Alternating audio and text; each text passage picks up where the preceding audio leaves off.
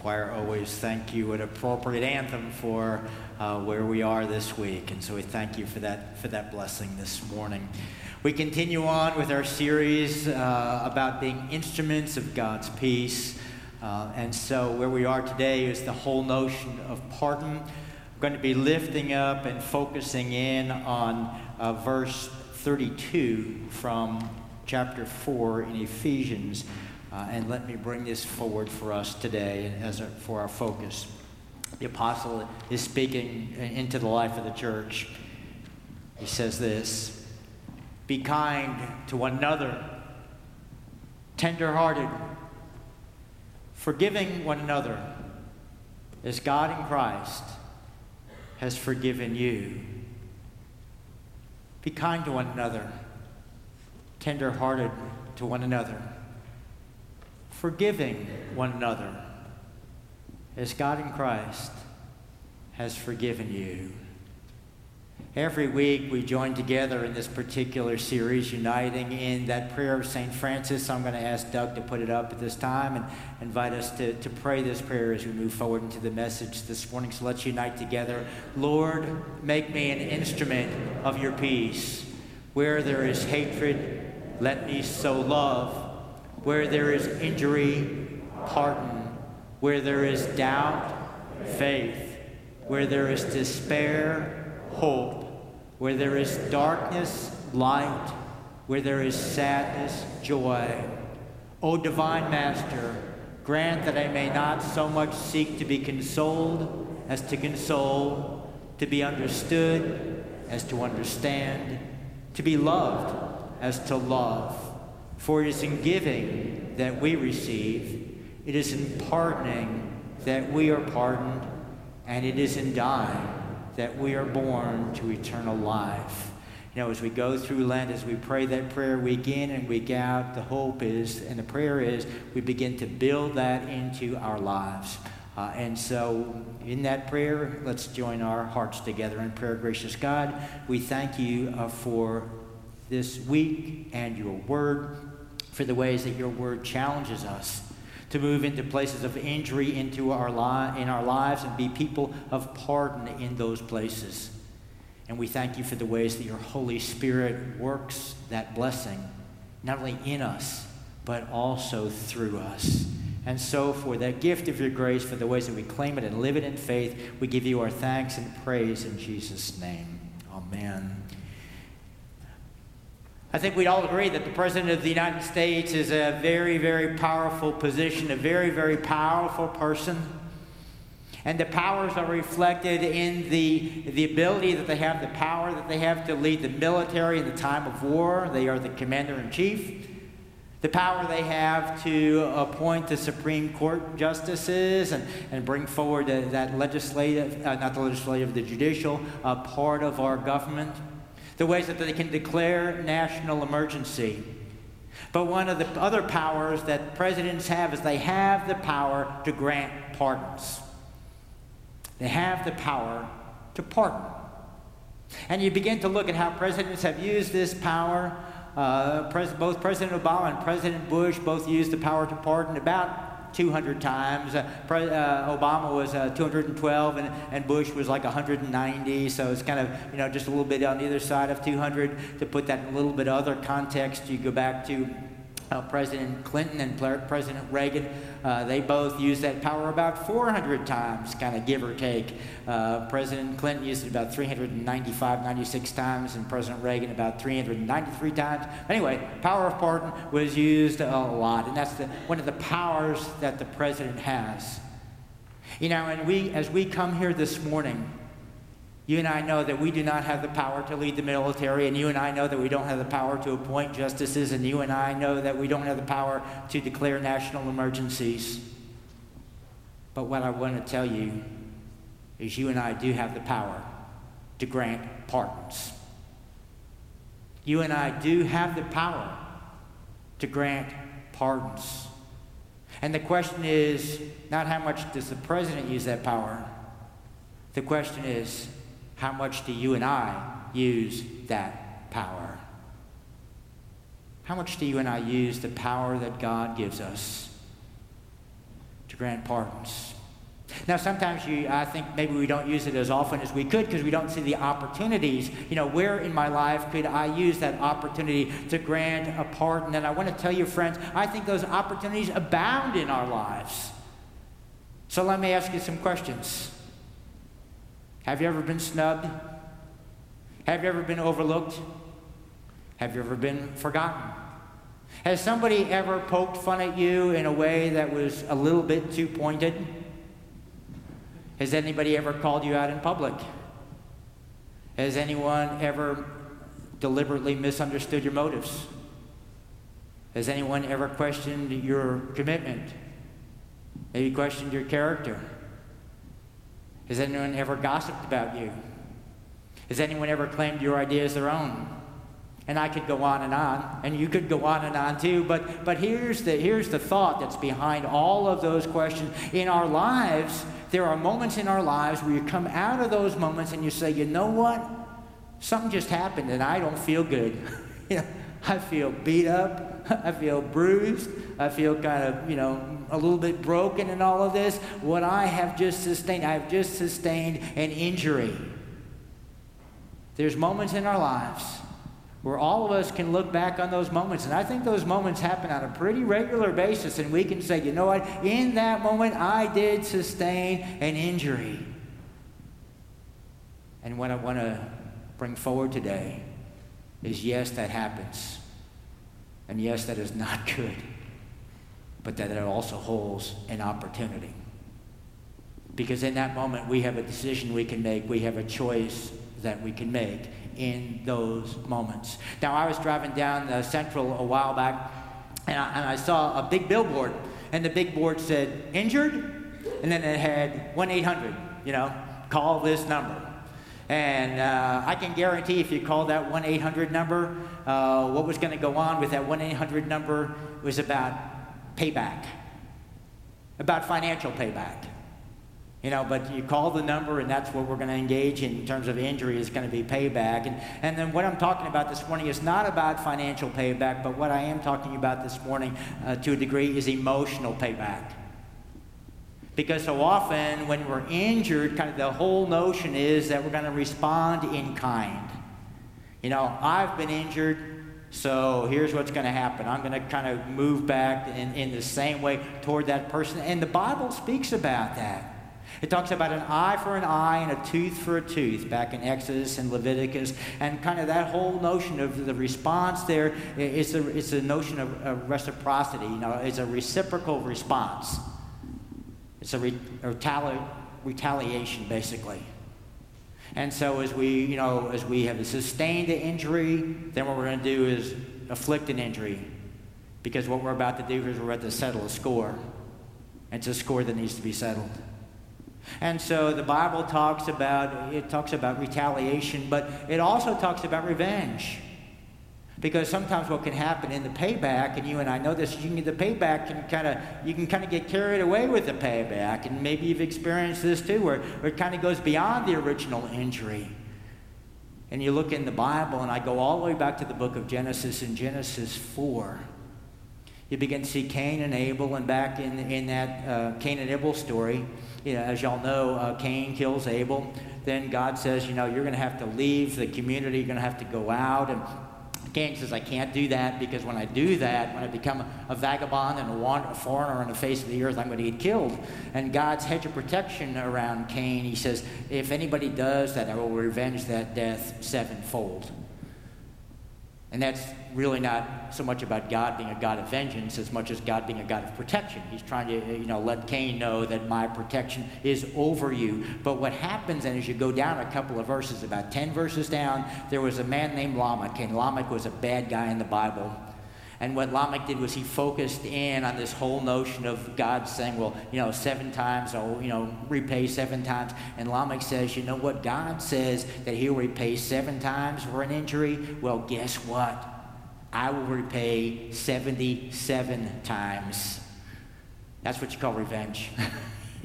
When somebody injures you, and the way I'm coming back on it is I'm coming back like Lamech came. I'm coming 77 times, and that's the payback.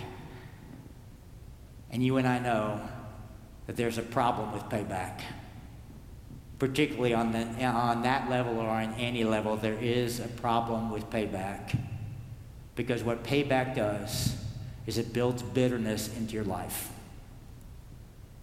What payback does is it builds bitterness into your life. If somebody is constantly trying to settle the score, what you find is there's no satisfaction in that. At the end of the day, maybe feel good for a little bit, but at the end of the day, what it does is it makes your heart smaller. It makes your heart harder. If you've ever been around a person who, they sets their life up trying to settle scores, that's not a good strategy. It's not a good strategy because we all get only one life, and that's not the way to live it, because we will experience injury. And so the question becomes, what is the strategy? And the scripture this morning does bring forward the strategy, and the strategy is pardon. The strategy is pardon. And the reason that is the strategy is because that is the nature of God. That is the character of God. That is what God is all about shalom and about wholeness and about well-being and about healing and about peace. God is about peace. And so to live as the people of God is to begin to build that peace into our lives and bring that peace forward in our lives. And that's what the apostle does as he counsels the church this morning. You may have noticed that the scripture this morning is built around the Trinity. It's built around the three aspects of God, and basically what happens is he doesn't start with the Father, Son. The Trinity is Father, Son, Holy Spirit. Well, he starts with the Holy Spirit. He kind of works backwards in the text this morning. But he starts out with the Holy Spirit, he moves to the Son, and then he moves to the Father. But as he starts out with the Holy Spirit, he starts out like this. The whole notion is that when we have been injured, so often we feel alone. When we find ourselves in those places that we've been hurt, so often we feel kind of isolated. And he says you need to know and you need to understand that when you feel that way, that is not the reality of your life, that the Holy Spirit is with you, that the presence of God is with you. And as that presence of the Holy Spirit is with you, it is there to be with you as your strength. It is there to be with you as your healer. It is there to be with you as the one who provides patience. It is the one who brings forward perseverance. It's there to provide for us all those things we don't possess in and of ourselves. And he says you need to know that is where the Holy Spirit abides, and how we begin to, those are the blessings that the Holy Spirit would bring. And that's the way that we begin to connect in with how do we sense that the Holy Spirit is in our hearts. And this is in verse 29. He says you connect in by the words that are coming out of your mouth. Because we all know that whatever comes out of our mouth is kind of what's abiding in our hearts. And so he says, look at the words that are coming out of your mouth. And he says, let no evil talk come out of your mouth. That's the first line in 29. King James says, don't let any corrupt communication come out of your mouth, either in self-talk, in terms of how you're talking to yourself, or how we're talking to others. He says, focus in on that, because what comes out reflects on what's going inside. And he says, don't let it be evil. Instead, you begin to look at that verse. He says, make sure that what comes out of our mouth, he says, is upbuilding, is edifying, is the word that they use in the King James translation. That it imparts grace, that is the language that we want to be bringing forward in those moments of injury in our lives. And I tell you, friends, that is so true. I had a father-in-law from East Texas, and he used to reflect on injury in this way. He talked about, anybody can go into a barn with a crowbar and rip the barn up. Anybody can use a crowbar on a barn. But it takes a carpenter to build one. I want to tell you, he did it a lot more colorfully than that. Julia and I, can share with you. I'm not going to go into the colorful language of East Texas, but the concept is there. Anybody can come in the matter of injury and rip it up, use the crowbar. The question is, when we get in there, can we be carpenters? Can we build? Will what we do with the language that we say be upbuilding? Will it impart grace? And that's the challenge that the apostle brings forward. He says that the Holy Spirit is what helps bring that into our lives. And so he uses this phrase, do not grieve the Holy Spirit. Go with the Holy Spirit. Because the Holy Spirit is working in a particular direction. And so kind of cooperate with that and move with that. Do not grieve the Holy Spirit. Go with the Holy Spirit. And so he brings the Holy Spirit, and the next he shifts into Jesus. He shifts into the second person of the Trinity. And here's what he says about pardon here. He says, what we do in relation to Jesus is that we give to others what Jesus has given to us. That as we live as Christians, what we do is we give to others what Jesus has given to us. And we all know that when we have crossed the line with Jesus, what does Jesus give to us? The cross. When we cross the line, he gives us the cross. When we cross the line, he gives us forgiveness. He says that's what God in Christ has given us, is forgiveness. And so that is the reality in which we live our lives. That is the reality that kind of is the foundation for who we are, and that's the foundation on which we stand when we move into those moments that are difficult moments. As we take the pardon that comes from our Savior. And then what we do is we pass that pardon on to others. Now let me be quick to say that when we talk about forgiving and we talk about pardoning, I think it's so important as we do that to know that what that does not mean is it does not mean condoning. It does not mean accepting. It does not mean saying that if somebody injured you, it's okay. It does not mean that. It does not mean that if you've a sustained injury that you should not protect yourself. Because I think anytime we find ourselves in kind of abusive situations, it's important to protect yourself. And pardon is not against, protecting yourself. And it's not against processing things emotionally. Because it is important to process pain and injury emotionally. But it is also important. Pardon is a different step than all of those things. What pardon does is it takes what we have received in the cross of Christ, and it claims what we have received in the cross of Christ, and it says that is what I'm going to give and pass on to someone else. That pardon that I have been given is the pardon that I will give. I want to tell you, friends, that is a powerful position to come from. That is not a position of weakness. That is a position of strength. And so what he's counseling is that we take what we have received and then we give that to others, because that's what God has given to us. And then he moves on to the third person of the Trinity. He moves on to the Father, and as he comes down in the first part of chapter 5, he says, how with kids, how kids look up to their parents, and how kids want to copy their parents, particularly little kids. They look at mom and they look at dad, and they say, man, when I grow up, I want to be like that. That's what kids do. He says that's what we do too. He says, as dear children, be imitators of God. Be imitators of the Father. Just as little kids look to their parents, we, as those who are children of God, look to our Heavenly Father. And we know that the nature of God is love. That's what 1 John says, that God is love. And so what the apostle says in this particular text, after he says, be imitators as dear children, he says, live in love, walk in love. Because that's the God that we live in. That is the God that we follow. And so he brings those things forward. That this is our identity. This is how we were made by the one who made us. This is how we were saved by the one who saved us. And so we're called into that forgiveness by the Father, by the Son, by the Spirit. And when we live in that forgiveness, and he closes out the text like this, and it's an interesting, I think it's a really powerful close. He says that when we live in pardon, what it does is it pleases God. That it is pleasing to God. And you get down into that last line, and he says that as we live this way, it is a fragrant sacrifice. It is a fragrant offering. And the image there is taken from the Old Testament. is taken from the notion in the Old Testament that what people would do was when they came to worship, they would bring the sacrificial lamb.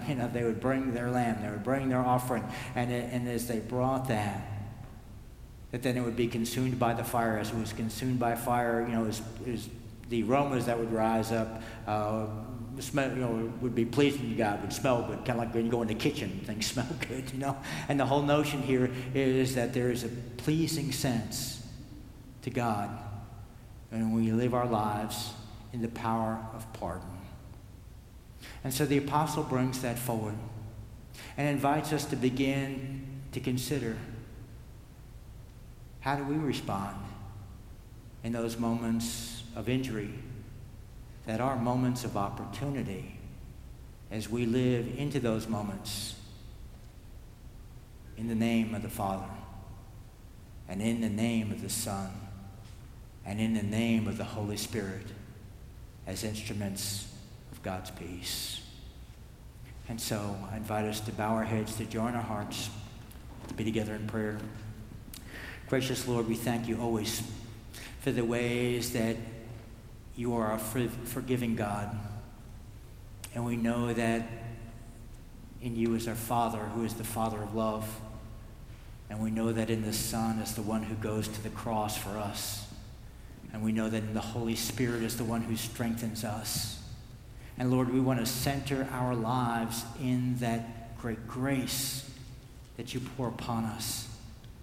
That when we have those choices to make in our lives, moving forward in very, very difficult times and places, that we may move forward with you. Lord, help us to be instruments of your peace. Let it be all to your glory through Jesus Christ our Lord, whose name we pray. Amen. For us to stand, join together in singing our closing hymn. And our hymn is, How Can We Sinners Know? So let's join together.